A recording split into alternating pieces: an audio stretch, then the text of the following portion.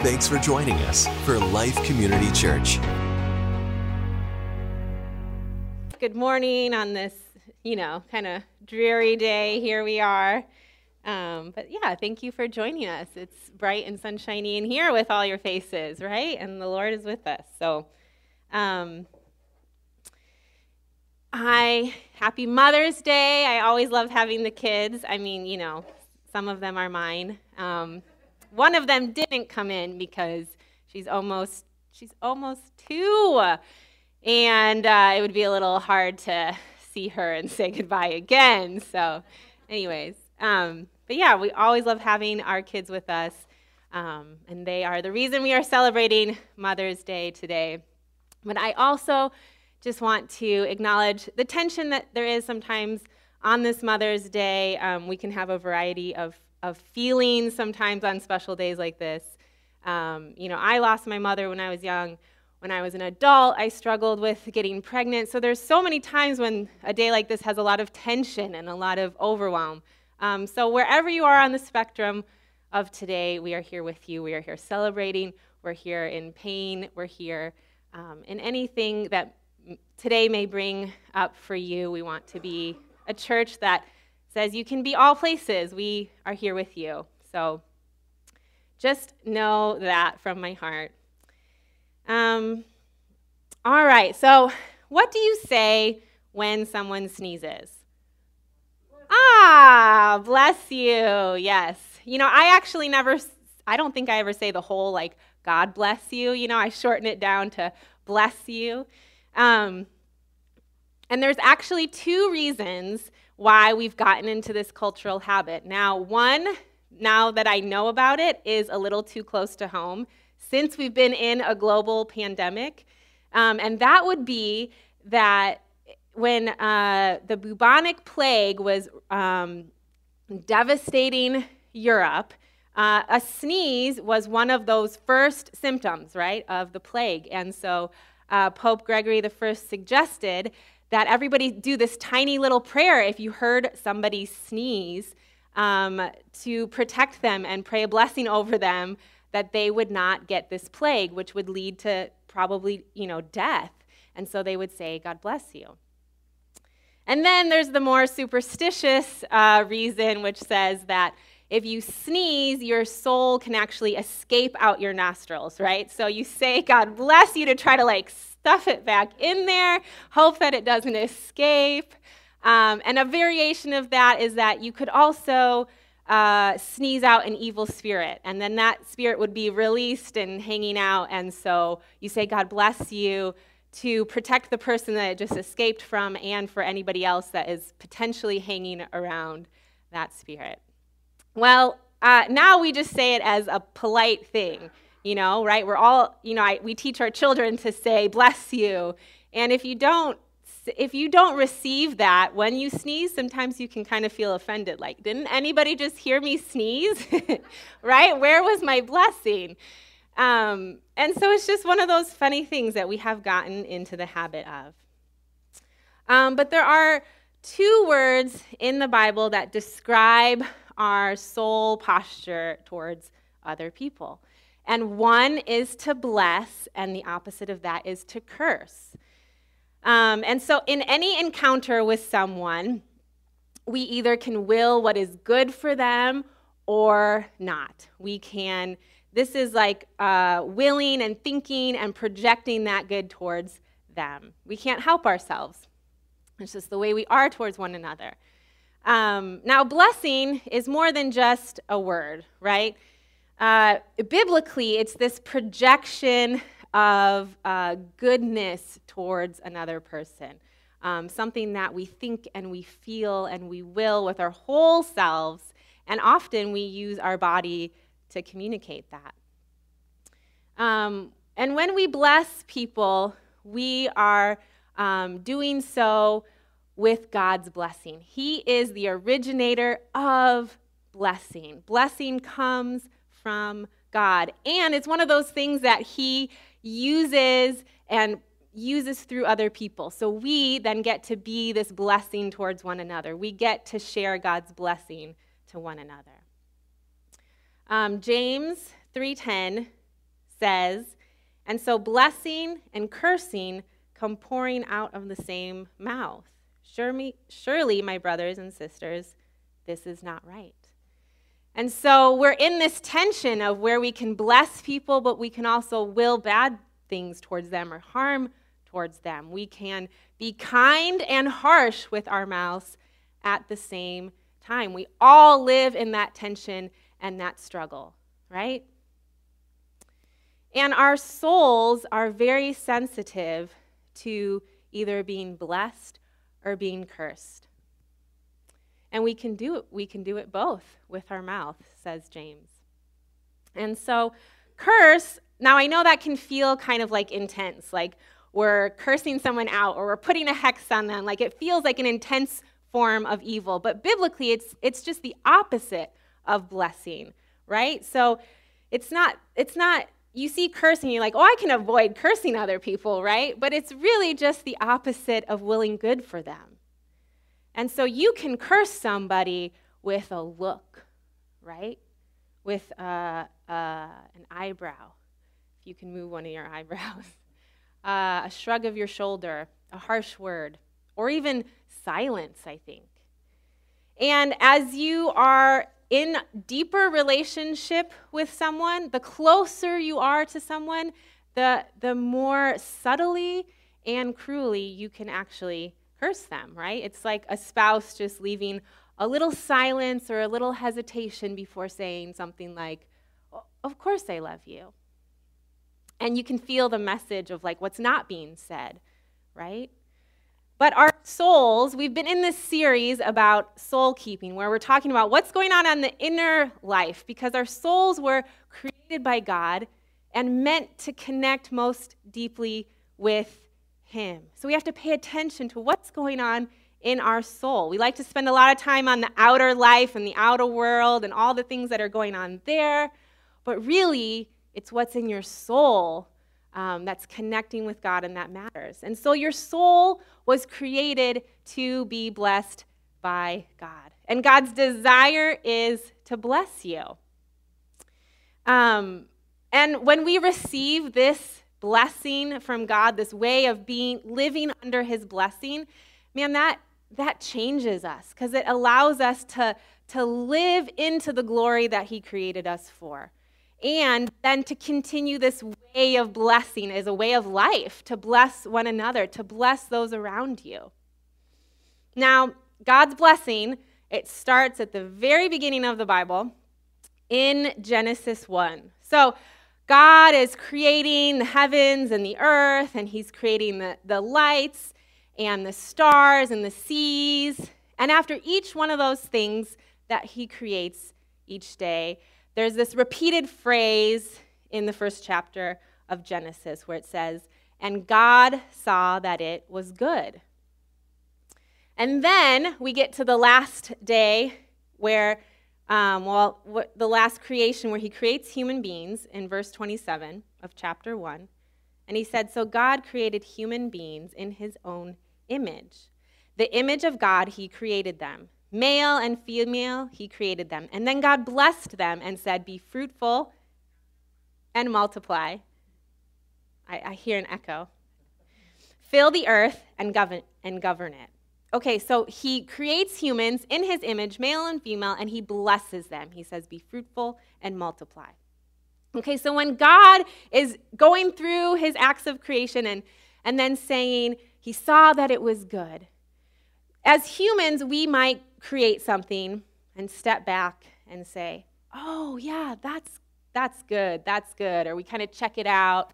"Oh, yeah, that's good.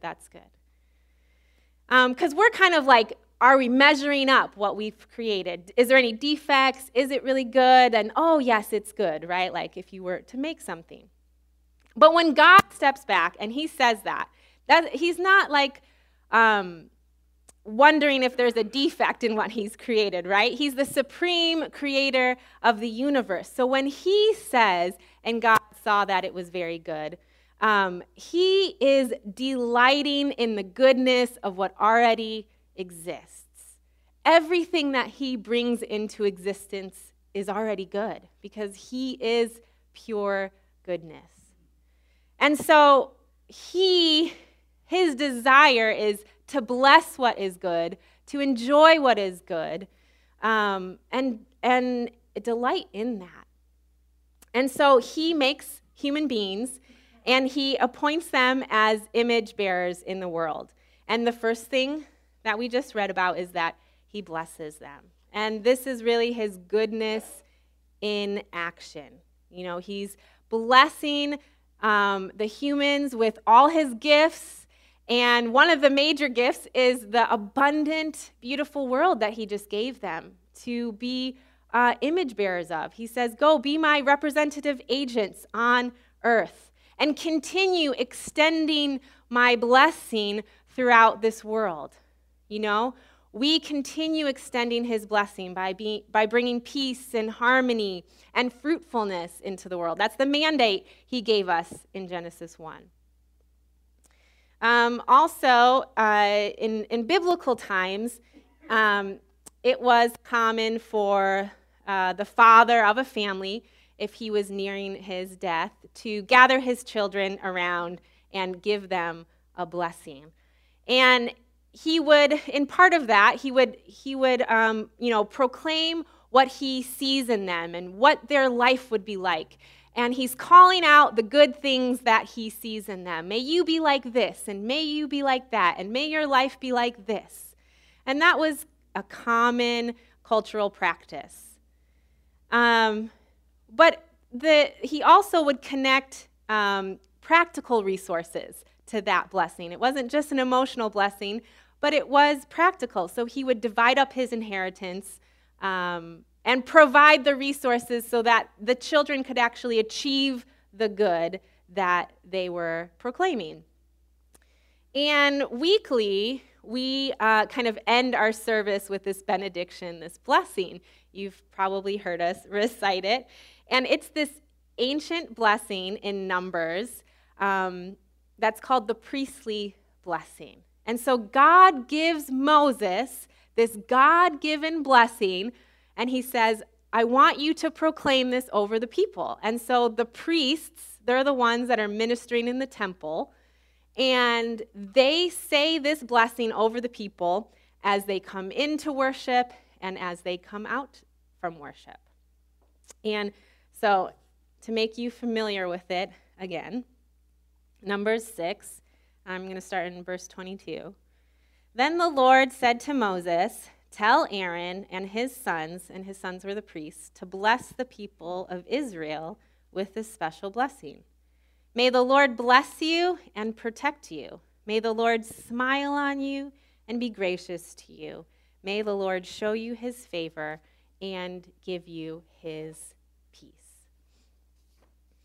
And this is where, we start to kind of imagine and realize what it means for God to bless us, for his favor to be with us, for his face to smile over us, that we live under this blessing of God each and every day, that he delights in us.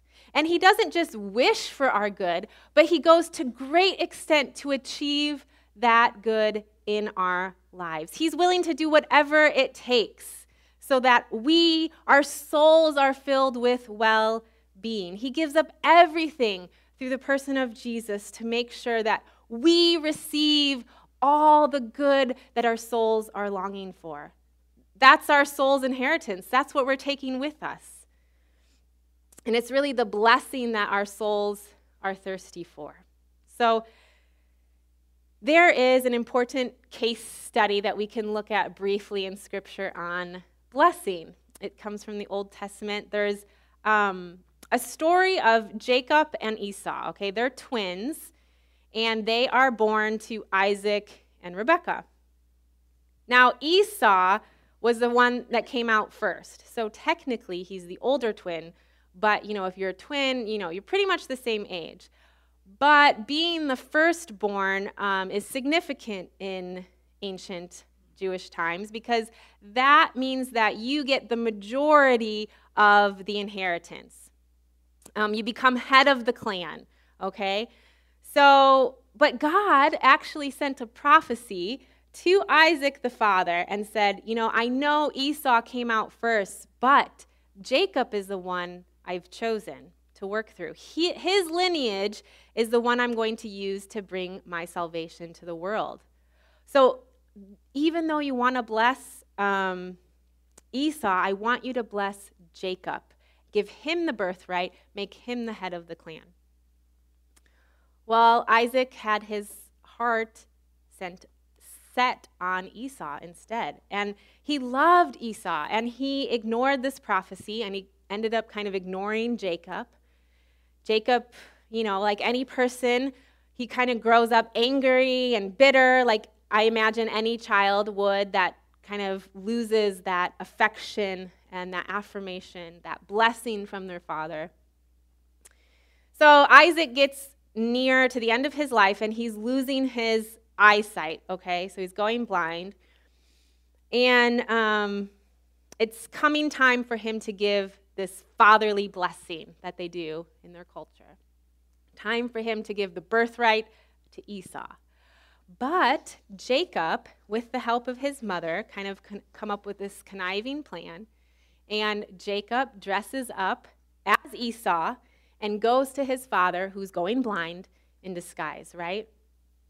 And so Isaac ends up verbally giving the blessing to Jacob instead of Esau. Now, there's no way that Jacob thinks this is, like he's going to get away with this, that everything's just going to go smoothly, he's going to receive the blessing, and life is going to go peachy for him. I mean, it all blows up in his face.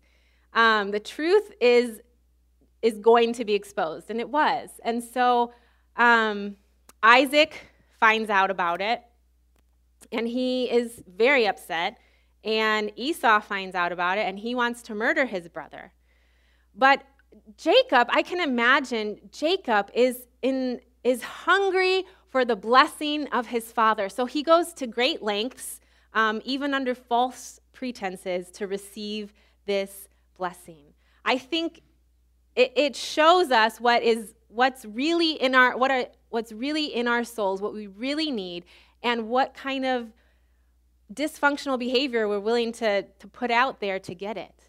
And I think Jacob wanted to hear those words that Jesus heard from his own father that said, "You are my beloved son. With you I am well pleased." That's what he needed. He needed that blessing. And so he ends up blowing up his whole life to receive this blessing from his father under false pretenses. And so he has to leave. He doesn't see his father again. He doesn't see his mother again. Everything blows up because he's so desperate to receive this blessing. And does some part of that story resonate with you? Where you feel like, yeah, we all need to know that our soul is worth something, that somebody greater and with much value says to us, you are valued, you are unique, you belong, you are cared for, you are of great worth. We need that blessing, and that is found in Jesus. When we're united with him, he gives us all his blessings. And that's what our souls really need. Now, we can't really bless our own souls. It's this weird thing, because blessing originates from God. But we try to bless our own souls. We try to fill our outer world with all kind of stuff that makes us feel really blessed, right? That we feel really good about ourselves, even if there really is an emptiness or pain or longing that we are covering up. And we can go to great lengths, great dysfunctional behavior to try to receive that kind of affirmation and blessing that we really long for under the care of our Heavenly Father. Dallas Willard, we've been talking about him. He's an author and professor. He says the reason we are so sensitive is that our souls were made to be blessed, and we cannot survive without the blessing. What we need is the blessing of God. Our souls were meant to live under our Creator's blessing. And when we receive that, our souls are satisfied. We have inner peace, inner well-being, and the knowledge that God's chosen us. He's adopted us, and he's given us everything in abundance. And that's the nature of this priestly blessing that we say each week. Occasionally, I switch it up. But it brings me great joy to say this blessing because I mean it, and I know God means it, and I just get to be this conduit of God's blessing over your life. So let's look at it just briefly. May the Lord bless you and protect you. This is the Father being completely committed to your good. I know sometimes like his goodness can be in disguise, and it doesn't always seem like the circumstances, the outer things seem good. But he says that if you are his child, there's no harm that can come against you that he cannot redeem. He is actively always working for your good, and he protects you with his very own presence in your life. He protects everything that is good and sacred about you. Now that next phrase, may the Lord smile on you and be gracious to you. So we know like God is always present everywhere, right? But God doesn't have an intimate relationship with every single person. So God's smiling on you is like you connecting with God. It's his intimate relationship with you. His presence might be everywhere, but when God smiles on you, it's for you. It's your relationship with him. When we lift up some versions say our countenance, it means like, yeah, our facial expression, everything about our body is present with you, right? And that's what God is doing with you. He treats you as his own.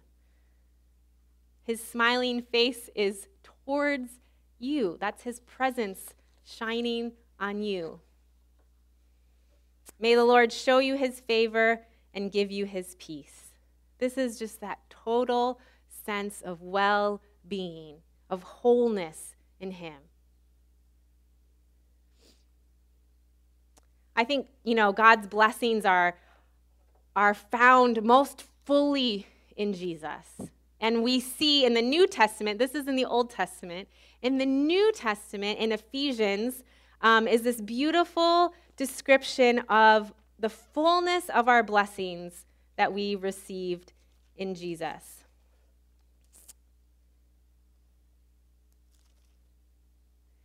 And it's in Ephesians, I'm going to start in chapter 1, verses 3 through 6. It says, "All praise to God, the Father of our Lord Jesus Christ, who has blessed us with every spiritual blessing in the heavenly realms, because we are united with Christ. Even before he made the world, he loved us. God loved us and chose us in Christ to be holy and without fault in his eyes. God decided in advance to adopt us into his own family by bringing us to himself through Jesus Christ. This is what he wanted to do, and it gave him great pleasure. So we praise God for the glorious grace he has poured out on us who belong to his dear Son."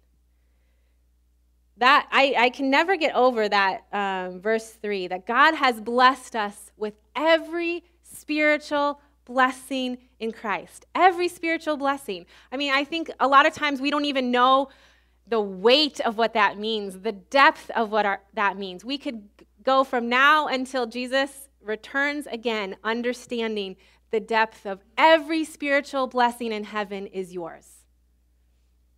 And I think one of those spiritual blessings is that we have a new identity. And it kind of goes on to say that. We've been adopted. We've been chosen.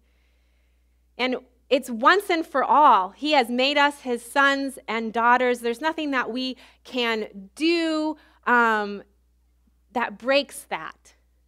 We don't, when we are, when we sin or we lose our way, there's nothing, when we curse out of our mouths, right? When we're not measuring up, there's nothing that we can do to break who God says we are. He delights in us once and for all. We're in his family. And that identity really shapes us because it brings us great security. And we don't have to strive or earn. He's given us every spiritual blessing in Christ. So what should we do? I think that if we've received every spiritual blessing, and this is the way the Father looks at us, man, there is no depth that we cannot explore with Jesus. There's always more faith to be had, more freedom to be had, more moving into your gifts and your purpose. There's always more intimacy with him, more revelation from him. There's always more. There's always more that he has to express in your life with him. So 2 practical tips that I will wrap us up with. One would just be to, choose one of these passages this week, or maybe both, and meditate on it. And meditate on it imaginatively, so that you are sensing God looking at you like that he is smiling on you. You can feel his favor. You can sense his grace and his kindness on you. A.W. Tozer says, what comes into our minds when we think about God is the most important thing about us. And how we picture God looking at us and being present with us, like even right here, right now, it says a lot about our relationship with him. Are we picturing him distant or cold, or are we thinking the thoughts that he's actually thinking about you? That's important. And so these scriptures can really help us imagine the real truth of what he thinks and feels about you, and are you picturing his presence with you like that? And maybe even like when you're reading that you've been blessed with every spiritual blessing in heaven, what specific thing is he reaching out and giving you this week? So use these scriptures kind of meditatively, imaginatively, sit with them each day until you really sense that God is looking and feeling this way about you. And secondly, would be to give away the blessing. Give away the blessing that you've received. Like I said, this in the Numbers passage, the priests would bless the people that were coming in and out of the temple with this blessing. But in the New Testament, it says that we are all priests in God's temple. That's the priesthood of all believers. In 1 Peter 1:9, it says, but you are not like that, for you are a chosen people. You are royal priests, a holy nation, God's very own possession. And as a result, you can show others the goodness of God, for he's called you out of the darkness into his wonderful light. So we are all priests in the temple of God. And we actually are the temple of God. The people of God, as the church, are the temple of God. So we have this role now to extend that blessing out to others in our life. That's what we get to do as ministers of God. And so, go out of your way each day this week to bless someone. You might do it, just like an act of kindness, a word of affirmation. You might do it with practical resources. Or you could just notice what you see about somebody and tell them. Say, I see God in your life when you're doing this or doing that. When we live under the blessing of God, and so then turn around and give that blessing to other people. And let the Holy Spirit lead you, okay? Listen to how he prompts you and who he highlights, and then take the risk and go bless somebody. Our souls were meant to live under the blessing of God. And we have been called to then minister that blessing to one another. At Life Community Church, we want you to experience the powerful, life-changing love of God. To learn more, go to lifemuhammad.org. lifemuhammad.org.